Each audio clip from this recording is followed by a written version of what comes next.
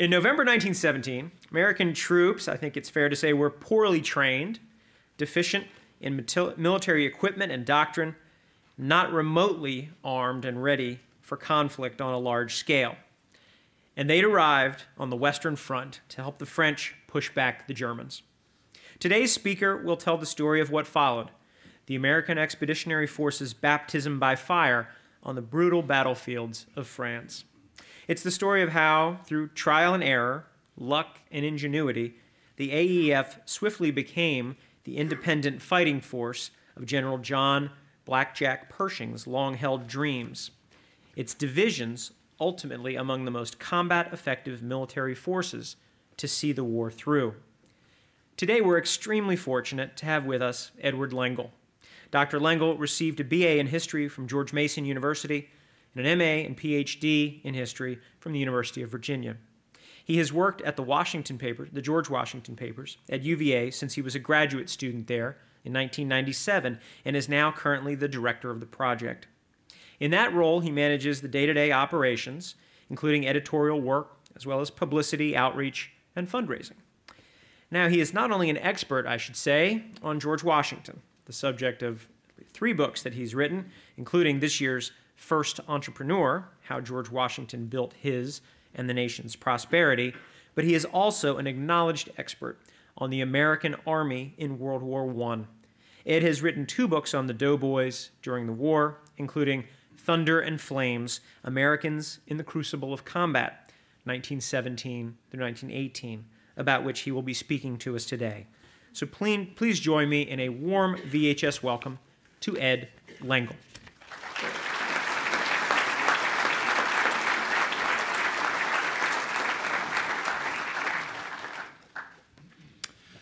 Thanks to all of you for coming out this afternoon on a rainy, gloomy day, and you will get a rainy, gloomy topic to entertain you this afternoon, so it'll fit the weather. I want to thank, first of all, Graham Dozier and Paul Levengood and my good friend Nelson Langford, who has honored me by coming in this evening to hear my talk. As I was telling some folks today, it's always an honor to be invited to speak here at the VHS, but it's especially an honor to be invited back. So I'm really, really grateful for that. So I wrote I do George Washington pretty much all the time, but I wrote my first book on World War I called To Conquer Hell back in 2008, and it's about the Meuse-Argonne battle that took place from September 26, 1918, up till the end of the war. And I was pretty happy with the book. I put a lot into it, and generally the reception was good, but aside from snarky people, I had somebody email me accusing me of lack of patriotism for some reason in this book. People always complain about the maps, and that's perfectly acceptable. Maps are really important. And also some people said I was relying too much on personal accounts of the war rather than on official records. And so I decided, what am I going to do with this map? Okay, I'm going to rely much more on official records. I'm going to annoy even more people with some of my assertions, and I'm going to have even fewer maps because maps cost money. No, but there are a lot of maps in the book, but this is a much more of a nitty-gritty book.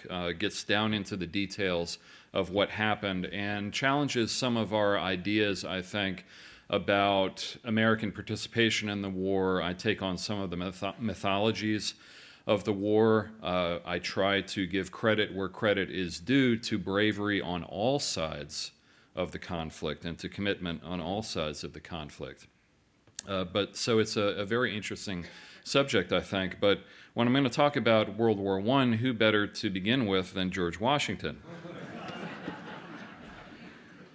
So my friend Bruce here knows I can never talk at all without mentioning George Washington.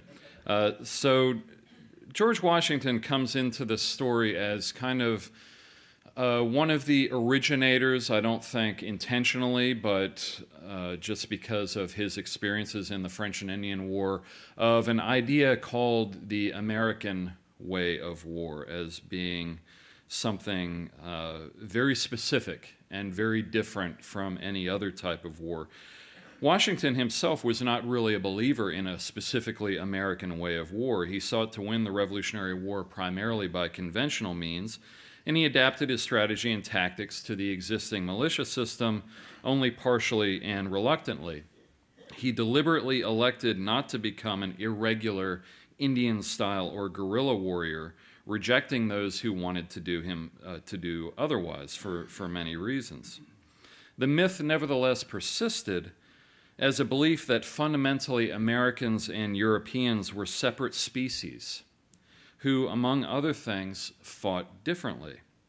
The concept of an American way of war and a belief that it and the specific qualities of American soldiers was crucial to victory was part of the process of identity formation of us as a people.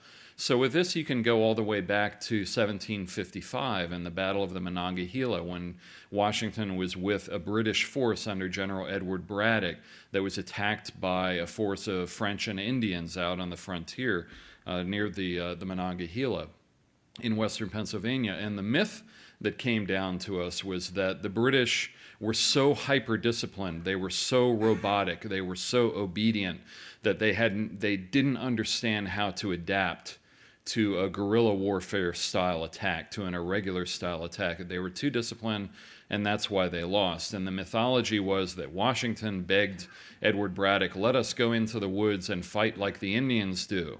And that Braddock said, get away from me, you fool, and wouldn't do it, and therefore that's why they lost. Now, the reality and the truth was quite the opposite.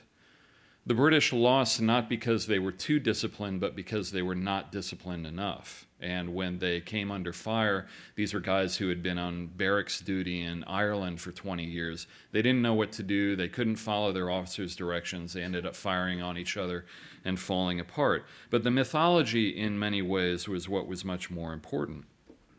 Subsequent American wars really reinforced this concept, even though it had only a distant relation to reality.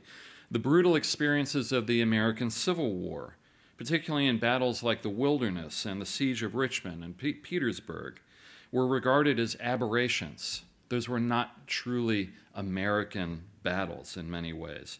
In the American popular mind, the unpleasant aspects of the war were simply ignored in favor of the more palatable, bold cavalry charges and battles of maneuver. I'll never forget when I wrote my first trade book and I went up to New York to meet with my editors about George Washington and military life. He told me, now you need to learn how to write for a popular audience and be sure to end your chapter at the climactic moment of the cavalry charge, because that will bring your reader on to the next chapter. And that's how we like to think of it. Military professionals could not, however, ignore the reality. As early as 1867, Lieutenant Colonel Emory Upton criticized the Civil War's mass linear formations and argued for the employment of smaller, more maneuverable infantry formations, emphasizing initiative and flexibility. The U.S. Army officially adopted Upton's ideas in manuals published in 1891. Ordering officers to employ skirmishers that would use terrain cover, advance in rushes, emphasize fire and maneuver, and flanking attacks. In many ways, this wasn't so much an innovative new idea, but a reactionary hearkening to a supposedly vital principles of America's military past. The Indian campaigns, the Spanish-American War, the Philippine insurrection, ironically further reinforced the mythology of an American way of war, even as they offered scant opportunity really to practice Upton's concepts. And by 1917, thanks to unpreparedness, the American expeditionary forces were a strange amalgam of high-flown concepts of open warfare and individual initiative, the American way of war, as advocated by Pershing and others, as I'll speak about in a moment, and officers who had no idea how to put an American way of war into practice. Nothing really defined the AEF more than unpreparedness, and I could give many a lecture about that. Unpreparedness is the defining word that describes the American experience of World War I. And it isn't just the history of unpreparedness before the war, before we entered the war, but it's the impact of that unpreparedness, as I'll speak about today. We were unusual among the major nations of the world in that we convinced ourselves, not just the government, but the people as well, up to the very beginning of our entry into the war, the end of 1916, the beginning of 1917, that we were just not going to get into this. It was going to be a European conflict. It was not going to involve us. We could stay out of it. Therefore, imagine such a thing as actually going to observe what's happening and make contingency plans and understand how warfare has changed. There were people who went and they observed, but it's almost as if everything went over their heads. Or if they came back and they spoke about it to folks in the army or folks in military political administration, they just didn't listen. They said, well, that's terrible. That's what the Europeans are doing. Good thing we're over here, and that there's an ocean in between us. Pershing here, as you see, believed that trench warfare had corrupted and demoralized the French, the British, and the Germans. It was more than just something that was brutal and bloody. It was morally corrupting. They lost their initiative. They lost their energy. By contrast, he thought that the American will to victory, and specifically the unique American way of war, again, going back to Upton's ideas, going back further and further into the past, would bring a new style of conflict into being. Modern weaponry developed over the past 4 years seemed to Pershing fit only for reinforcing stalemate. To break through, the AEF needed to return to the methods and the weapons of the past. He said, quote, "The rifle and bayonet remain the supreme weapons of the infantry soldier." He says this on October 19th, 1917, after everything that's passed before. "The ultimate success of the Army depends on their proper use in open warfare." We're getting right back to the bayonet and the rifle in open warfare. This is after Verdun and the Somme and Passchendaele and all the rest. The key was quick movement by infantry rushes, as Upton had advocated, combined with fire superiority of the rifle. He took no account of innovations in European tactics since 1914, whether German, British, or French. Artillery and machine guns were to be relegated strictly to a supporting role. Machine guns, as Pershing said, were, quote, "weapons of emergency, of great value at critical though infrequent periods of an engagement." And what defines World War I more than the machine gun? In fact, although the massive casualties were caused by artillery, the machine gun was absolutely essential in the development of infantry tactics. Pershing essentially is just wishing them away. They should not be employed, he thought, until, quote, "until the attack is well advanced, and should not be assigned to the firing line of the attack." To preserve and implement the American way of war, it was necessary to maintain some distance from the British and French, especially the French. Now, we think we had problems with the French. In World War I, as I researched this book, we had serious problems with the French, and so did they with us. And he thought the French, again, had corrupting tactical influences. Challenges to this included the idea of amalgamation and the simple reality of the war in 1917 to 1918. Now, very briefly, the idea of amalgamation was we enter the conflict in 1917. Troops first begin to arrive in Europe in the summer and autumn of 1917, although not really in mass numbers until 1918. That to the British and the French, it seemed quite natural that their depleted formations could simply be filled up by American troops. And they thought this was a way of bringing the Americans in to have an impact more immediately and more directly, and it also would save American lives. They believed. They thought if you put Americans under British and French officers who have been in the conflict, who have some idea of what they're doing, they know how war has changed, they will be able to deploy the Americans more effectively and save lives. Now, of course, the Americans didn't think this way at all, and this went all the way down from President Wilson and his Secretary of War, Newton Baker, to Pershing and all the rest. There was no way that we were going to accept that type of amalgamation, just to simply serve as we thought as cannon fodder for the British and the French. We needed ultimately to serve under our own flag. That was the aspiration, an American army fighting according to American methods under American officers. Completely beside the point that we had no officers at all who had any understanding, first-hand understanding of modern warfare. Now, the result of that is going to be mass casualties. I'm not saying it's wrong. It was bound to happen. Amalgamation was never going to happen. It was bound to happen that we would have an American army, but in some ways the experiences were tragic.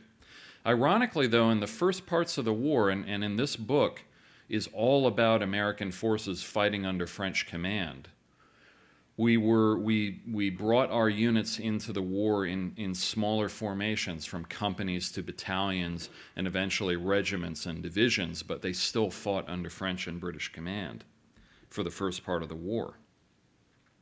The reality is that not only did most American troops spend substantial time learning the ropes under European tutelage, but until August 1918, they all did under some form of European command from division right down to platoon level. And these are French instructors showing Americans how to throw hand grenades, and the French trying to show a group of Marines how to wear gas masks. And I love the expression of the Marine on the far right there saying, "What are you trying to tell me to do? You really expect me to put that on?" There was a certain resistance, and it went all the way down from how British instructors would try to teach doughboys to throw grenades, more like a cricket pitch, and that Americans wanted to throw them baseball style. I mean, it went from that to gas masks. We suffered proportionately much higher casualties due to poison gas than any other belligerent. The Americans suffered much more, not in absolute numbers, but in proportion to time engaged, because we were very resistant to this idea. There was somehow, not only were these darn things really uncomfortable and really difficult to wear, but there was something about, I like to think of putting on the mask, that you lose your identity and you lose your individuality. And I think there was a basic resistance to that concept among the American doughboys. So the results of our fighting under French and British command, even if it's like from the regiment to the division level, would be mixed. Not only because of the inevitable problems of inter-allied collaboration, but because the Europeans had a vested interest in showing that amalgamation and European tactical methods would work, while the Americans felt obliged to prove the very opposite. The inherent challenges of American intervention became apparent in a brief survey of their experiences at the front from the fall of 1917 to the summer of 1918, and thus is the subject of my work. The first notable American engagement on the Western Front took place near the village of Batthelmont on the night of November 2nd and 3rd, 1917, when some troops of the 1st Division were surprised by the Germans in a raid. We had introduced our troops into silent or quiet parts of the front, quote-unquote quiet, where there's no active combat supposedly happening. I don't know if the laser pointer works here or if Batthelmont is visible. Yes, we do. I don't think Batthelmont is on this. is on the screen, but it's roughly in this area, as I recall. And Seicheprey is another raid that I'll be talking about in a moment, was down here. We thought that these areas of the front closer to the Franco-German border that had been fairly quiet for a long time, that nothing much was going to be going on there. It would be an opportunity to kind of learn the ropes and not have to be involved in a massive battle right away, even though we were under French command. But the Germans, as soon as they learned that American troops were coming into the line, again, in this case, troops of the 1st Division, they felt they needed to test us. Again, November 2nd to 3rd, 1917. And when I was looking at the primary source accounts of some of these engagements, it was fascinating to see what that experience was like the first time. There's a great report of an American enlisted man who had retreated to his dugout when the German artillery began to fall and he saw German soldiers approaching. It really exemplifies the confusion. And I'll quote this, even though it's kind of choppy language, it gives you a sense of the impressionistic sense of warfare, modern war for the first time. He's in his dugout. He says, 3 men that they thought were Americans passed along. Gresham, one of his comrades, called, "Don't shoot, I am an American." The man replied in English, "That is the man I am looking for," and shot him. Lieutenant McLaughlin sprang out, calling halt, when a high explosive shell, or more likely a grenade, exploded above him and made him unconscious. Again, this kind of little vignette of the fog and the confusion of war. Afterwards, an officer named Colonel George C. Marshall arrived on the scene of this very first American engagement of the war. And he's questioning some of the wounded, Marshall is, who were left behind. And Marshall's interpreter hissed in his right ear that a French general nearby was questioning whether the Americans had, quote, showed fight. Furious, and you think of Marshall as this kind of very somber, calm, controlled fellow. He had a temper. He turned to the general. This is a colonel, an American colonel, turning to a French general, and declared, "General, I understand you're trying to find whether the Americans showed fight or not. I don't think there's any necessity for your questioning that. They had been surprised, and they probably put up a disordered fight. Most of them were trapped in a dugout, but I don't think that's the thing to investigate. I think it would be very much more to the point if you look into the fact that you forbade the Americans to go beyond the wire in reconnaissance and patrol, and now they're surprised by the assault right through the wire. I think General Pershing is going to be very much interested in that reaction of a French commander to American troops." In other words, and this is a response that happens right through the war, if you're in trouble, blame the French. Now, the French do that too to the Americans. The French afterwards did quite a superb job, actually, of smoothing ruffled feathers. At a funeral of some Americans who had been killed in the raid, that very same French general came up and delivered a very stirring tribute. And the French in this period, but in general, are wonderful at giving stirring speeches in a testament to the bravery of the American soldiers who had died for France.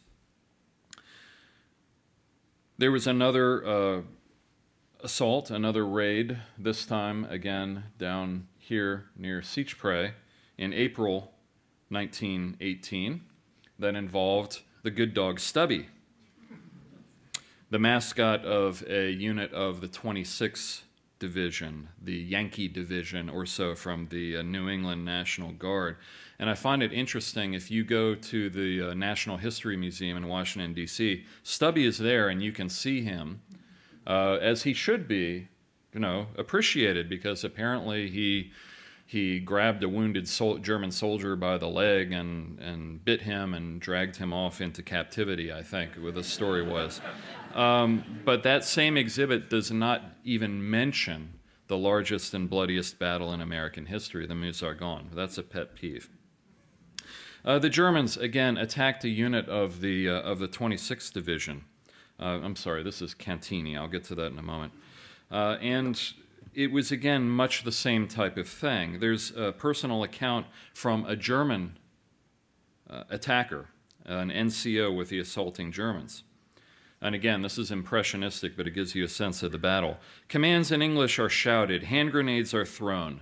The enemy gives ground at last, fighting back desperately, the enemy being the Americans in this case. Nothing but dead or wounded he leaves behind. All of them, the Americans, big athletic physiques, in wonderful uniforms and rubber boots.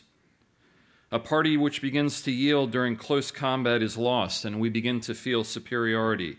The Americans withdraw to the next cluster of dugouts. We follow closely, sloshing through mud, passing by tins, wooden blankets, and various booty. We believe the enemy have escaped when suddenly, just around a trench shoulder, we face them nose to nose. Again, this remark of what the Americans looked like to the Europeans who've been in for so long. Strong, healthy men, the flat steel helmets worn obliquely over angular, beardless faces, which is pretty remarkable. There they stand, preparing 2 machine guns. "Hands up, you bloody fools," a German officer shouts at them, bringing up his dagger to a nearby officer's throat. The officer begins slowly to lift his hands, the American officer, but his men turn around a machine gun and start firing. We throw our stick grenades. Fountains of mud splash around, covering both adversaries over and over, leaving us almost unrecognizable. Stones, clumps of dirt, and splinters fly in all directions. Again, we push forward, and suddenly those big buggers start to grin merrily, offering hands, remarking, "This damn bloody war is now finished for us." Real sportsmen we're fighting. Still, the Germans had captured 178 Americans and wounded 300 more. It was another humiliation, and it was exacerbated when the American divisional and brigade commanders conferred on the phone right afterwards about what was happening.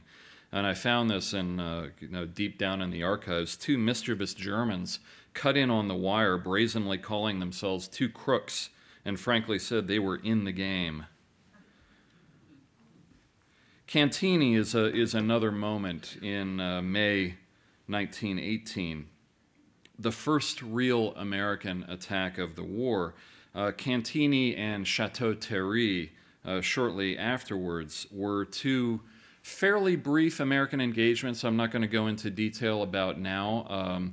Cantigny was an assault on a minor German-held village that really had very little tactical value, but it was an opportunity for the Americans to carry out a set-piece attack and to learn that they could fight. Shortly afterwards, at Château-Thierry, at the beginning of June 1918, the end of May, beginning of June 1918, American troops of the 3rd Division are thrown into helping to halt a German attack. In the propaganda, both Cantigny and Château-Thierry are kind of blown up into these huge engagements, these war-changing engagements where, in fact, they're really quite small scale. In Château-Thierry, there were essentially just a few American machine gunners involved, but they're credited as having stopped the German army. But the battle I want to focus on here for a moment as being really remarkable is Belleau Wood in early June.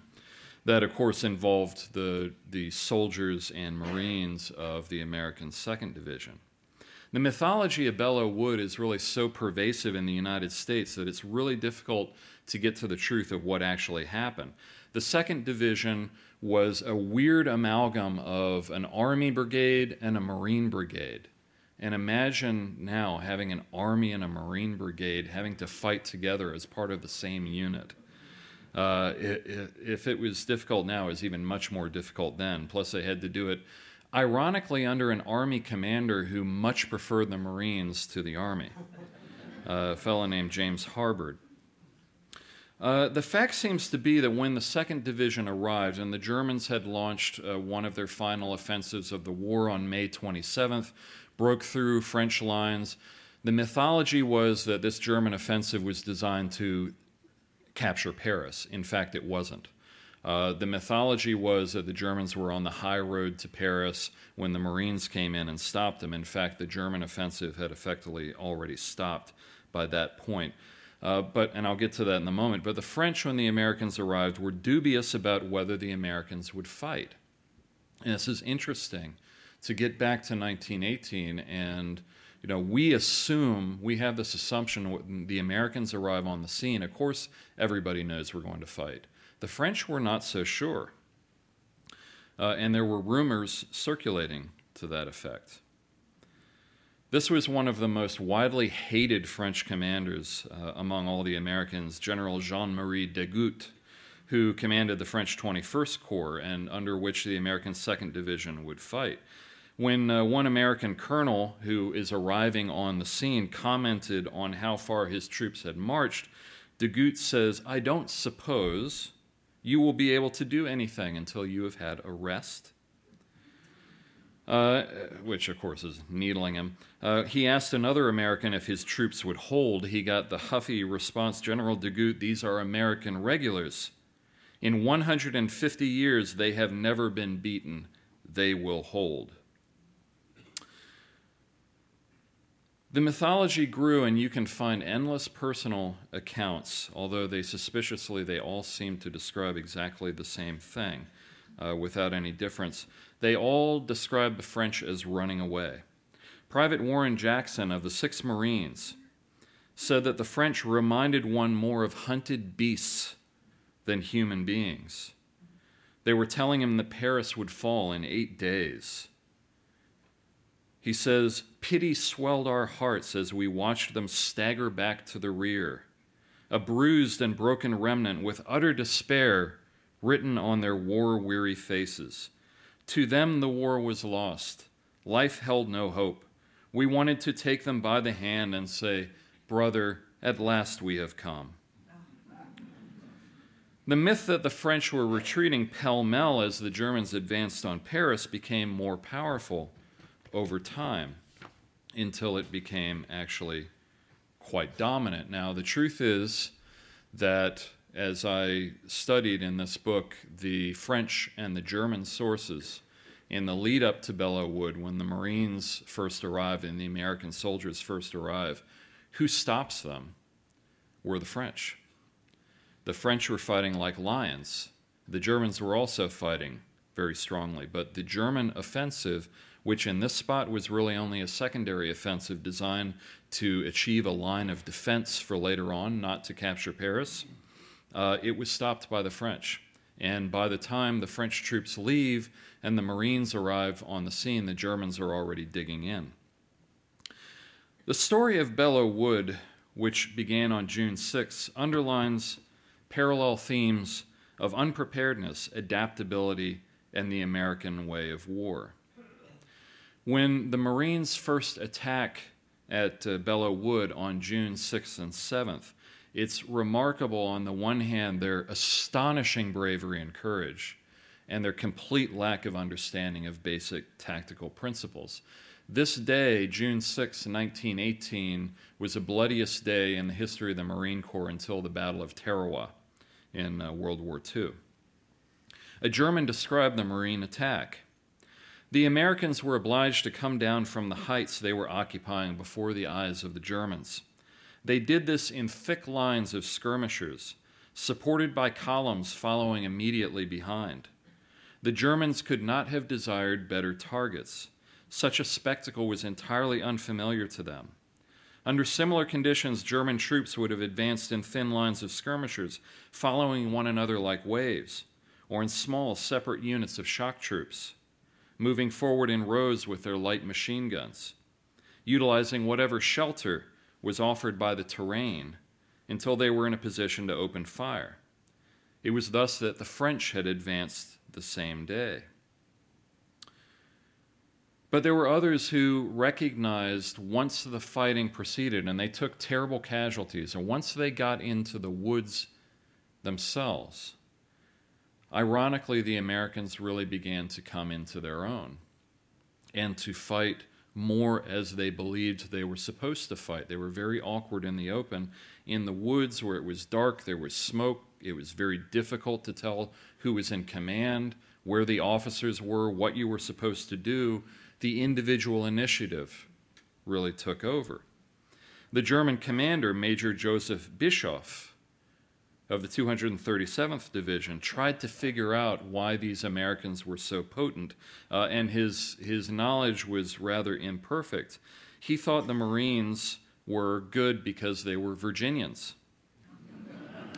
He says, and this is in his official report, he says the Americans demonstrated skill, especially in the advantageous use of cover.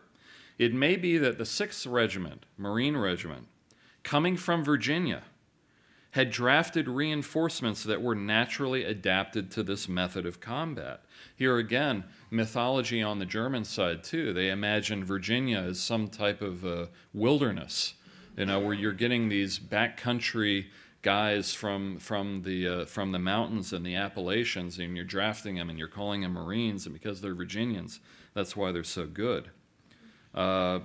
He still believed, though, that his own troops were superior in their understanding of tactics, but he said it's impossible to dislodge the enemy from their positions merely by shooting at them with rifles. They displayed unusual calmness and self-assurance while firing from under cover. They didn't know how to utilize advantages once gained, again, that lack of tactical knowledge. But the human material, he says, is physically well developed. The average man fights stubbornly and with valor. He possesses a natural resourcefulness and is well adapted for guerrilla warfare, whereby an excellent training in the handling and firing of the rifle gives him a decided advantage. And if Pershing had read this, he would have said, yes, this is exactly what I'm looking for. However, Bischoff again continues, a tactical training of the men could be classified as inferior. They failed in critical moments. The coordination between the artillery and the infantry was weak. Another, Major Hans von Hartlieb, says much the same thing. He says the Americans attacked in a mob, and he thought they did not use their rifles very effectively. Several men, in the nature of amateurs, clumsily left cover and showed themselves. The French, by contrast, it was interesting, right next door to Belleau Wood, incorporated a unit of the American 3rd Division in an attack on the German lines on a German-held hill, and they moved much more methodically, and they were able to cause the Germans terrible casualties and to teach the Americans how to fight effectively while minimizing casualties. Whereas in Belleau Wood, right next door, they're attacking pell-mell frontally into the woods over and over and over again and taking terrible casualties. However, the good side of this is that the Marines adapted. And this is another central story of the American troops in World War I, over and over and over again, is how quickly they learned. And it's really fascinating if you follow the course of the combat in World War, in Belleau Wood. And one of the ways I measure that is in dirty tricks.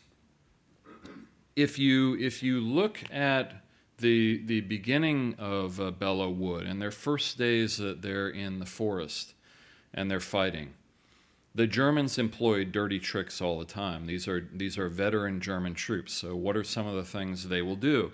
They'll do such things as copying American bugle calls, shouting out in English, shouting out commands in English, coming out and pretending to surrender to get the Americans to show themselves, and then dropping down, and then German machine gunners open fire, and wearing American uniforms, which they would do.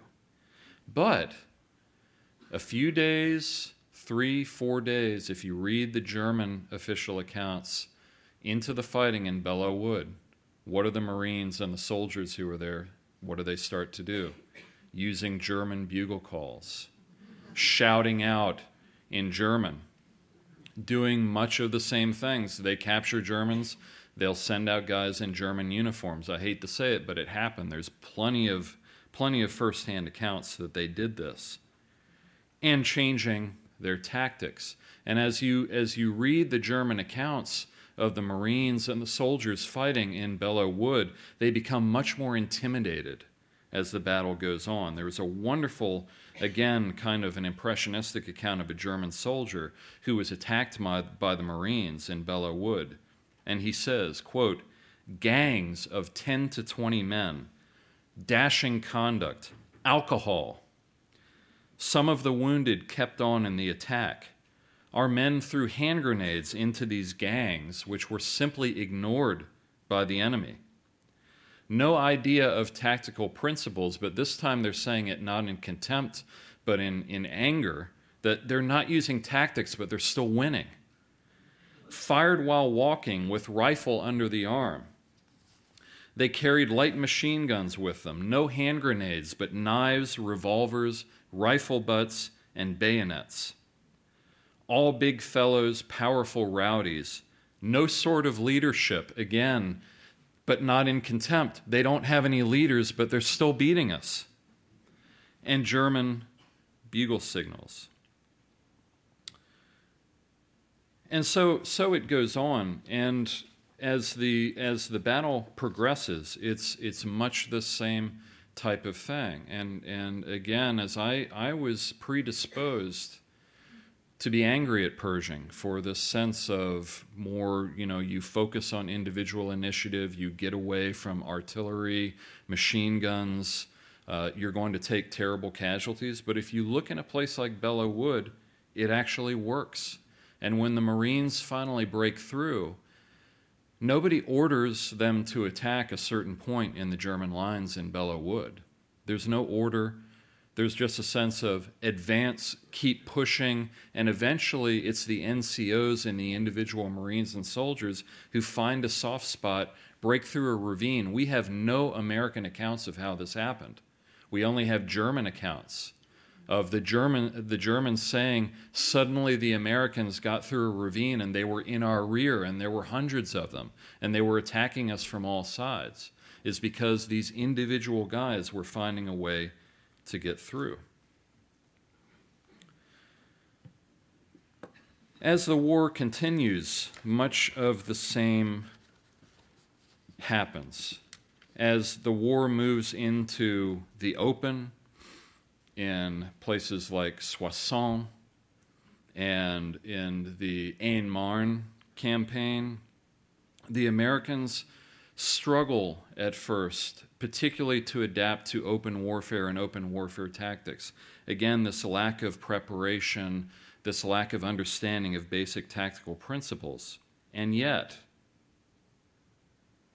at places like Saint-Mihiel and the Meuse-Argonne, the American doughboys become some of the finest troops in Europe at that time. Unfortunately, the lessons that are drawn from it again move into the realm of the mythical. There's a wonderful rant that Pershing delivers after Saint-Mihiel in September 1918 when Americans formed into their army for the first time, overwhelm and defeat the Germans. Pershing gloats to his intelligence chief, Dennis Nolan.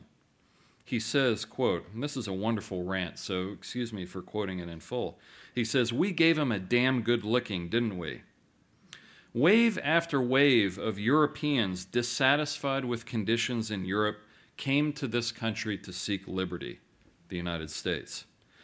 Those who came had the willpower and the spirit to seek opportunity in a new world rather than put up with unbearable conditions in the old. Those who came for that reason were superior in initiative to those, their relatives, who had remained and submitted to those conditions.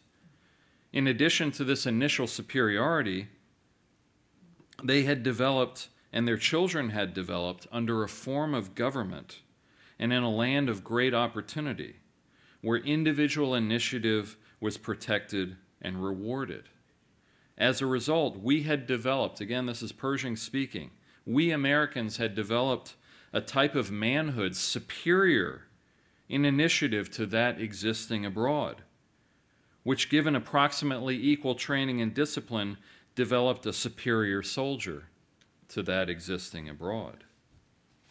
He thought that Americans had shown an integral superiority, that they were simply better men and better soldiers, and even there's a hint of almost racialism here, as a developing sense of Americans are just superior to Europeans. And so in conclusion, it's an ironic story that I follow through this chronicle of American troops in World War I. A chronicle of unpreparedness, lack of tactical training, lack of tactical principles, lack of weaponry. We were still relying on French and British tanks, artillery, aircraft, all the rest of it. And yes, we take terrible casualties as a result, but at the same time, there was something to be said for the American way of war after all, in places like Belleau Wood, in that ability of the American troops to adapt and to learn quickly under terrible circumstances and terrible conditions. There truly turned out to be something to Pershing's idea about a uniquely American way of war. Thank you very much.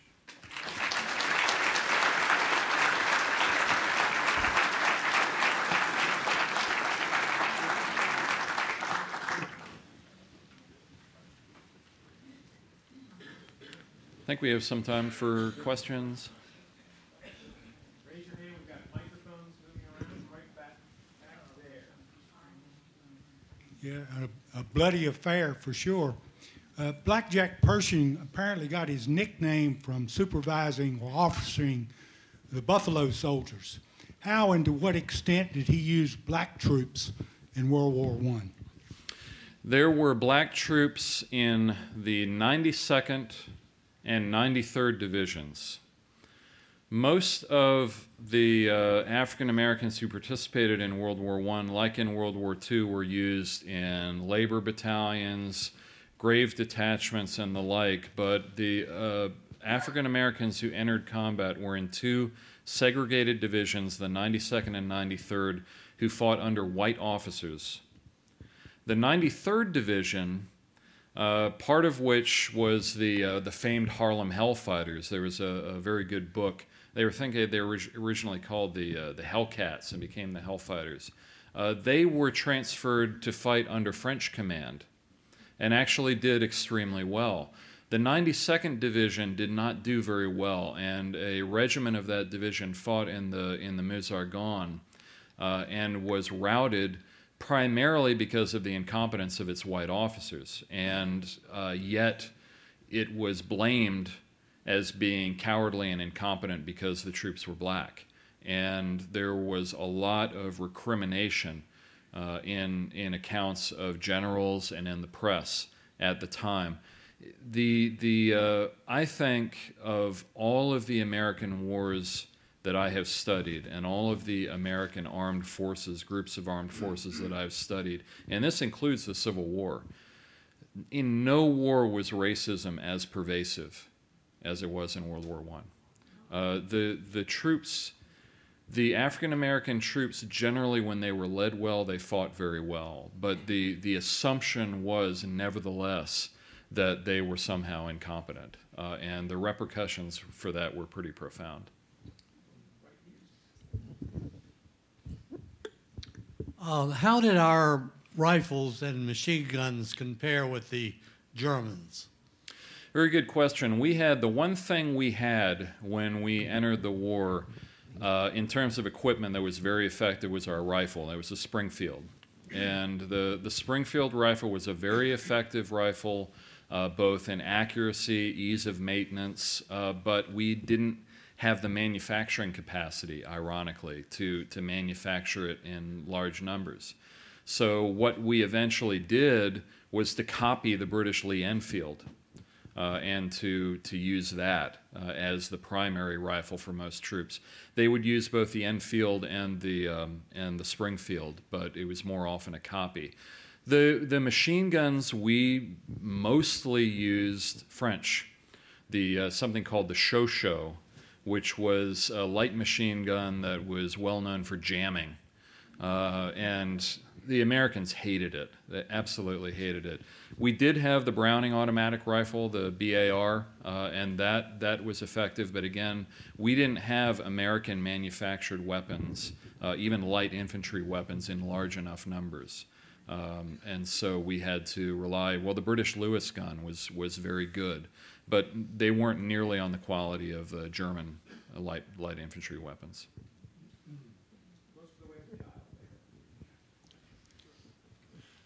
What carryover, for good or ill, was there from the Mexican expedition of 1916? Wow, good question. Of course, Pershing had led that expedition against Pancho Villa, and many American troops who eventually, including my World War I ancestor who eventually served with the 42nd Rainbow Division, was with Pershing in the Mexican expedition.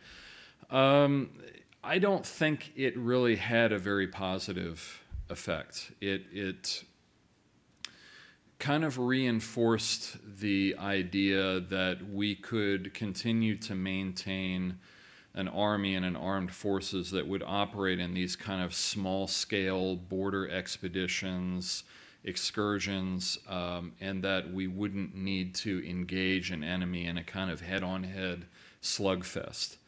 Again, you can say something in the positive sense, as I said, of individual initiative in certain circumstances may have been partially reinforced by this, but it didn't do anything for our understanding of how war had changed. What can you tell us about Alvin York, and do you cover any of his exploits or his major exploit in your book? Alvin York is a cousin of mine, I should say. I'm proud to say. So I am eager to make any and all connections with him that I can. In this book, Thunder and Flames, I don't say anything about him because he really wasn't engaged yet. In my other book, To Conquer Hell, I spend quite a lot of time on York because he was in the Meuse-Argonne battle. He was with the 82nd All-American Division. He, in the Meuse-Argonne, it's not just, interestingly enough, it's not just his own personal act of bravery, but he was part of the assault against the Argonne Forest from the flank that ultimately liberated the Lost Battalion. And so, but his personal story is extremely compelling, and of all of those parts of his story that gripped me the most was after his exploit when he captures so it said 132, I think it is, German troops. And he goes back and he's acknowledged and he's praised. The very next day, he insists on going back to the site of that encounter to see if he can find any survivors. And he's wandering around through the woods and the underbrush just calling out, is anybody still alive? And he's looking for American, German, he doesn't care who, but he's got to find somebody that he can bring out, because he himself, it's not just, hey, I did this, I'm so proud of myself, but he felt guilt, which is really astonishing to me.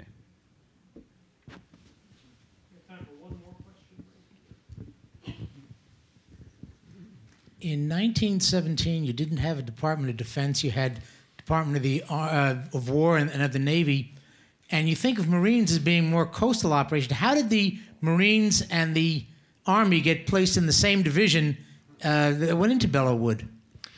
Yeah, it's an interesting story. When the Americans entered the war, the Marines were kind of sidelined at first. There wasn't a sense of, when the going gets tough, call on the U.S. Marines. They desperately wanted to get over to Europe in a single Marine formation, preferably a Marine division, and engage in combat that way. But what they were first assigned to was labor battalions. They were sent out to rebuild roads and to maintain infrastructure. And that's where they would have been kept, most likely, had it not been for the efforts, I think, of Lemuel Shepard and some other Marine commanders to insist that they be placed in combat. But because it was kind of an afterthought, and because no real concerted effort was made to build up a larger Marine formation, you essentially only had 2 regiments that were battle ready by the time combat really began. So I apologize, I don't know quite whose idea it was specifically. Somebody thought, well, they really want to get into combat, so we'll merge them with a couple of Army regiments, and we'll help them create the 2nd Division and get them in that way. It was an experiment. The 2nd Division could have been a very good division, but it was wasted in Belleau Wood. It took such terrible casualties that it never really was very effective afterwards. And Marines did fight again. They fought in Soissons, they fought at the very end, they fought at Blanquemont, they fought at the end of the Meuse-Argonne, but they took such horrible casualties that they really didn't have the impact that they could have. And also, the Army-Marine pairing did not work out that well. And this is, you can find lots of cases, and I describe them in this book, where men lost their lives because Army and Marine officers could not get along, and they would not cooperate on the battlefield. And I've often talked with Marine officers and Army officers about that today, and they say that's something they know there's a rivalry. That there's even bad blood at a lot of times, that they never, ever would let that cause men to lose their lives. They never let it get to that point. In World War I, it did get to that point at times. And they're both, officers on both sides were to blame for it. Please join me in thanking you. Thank you.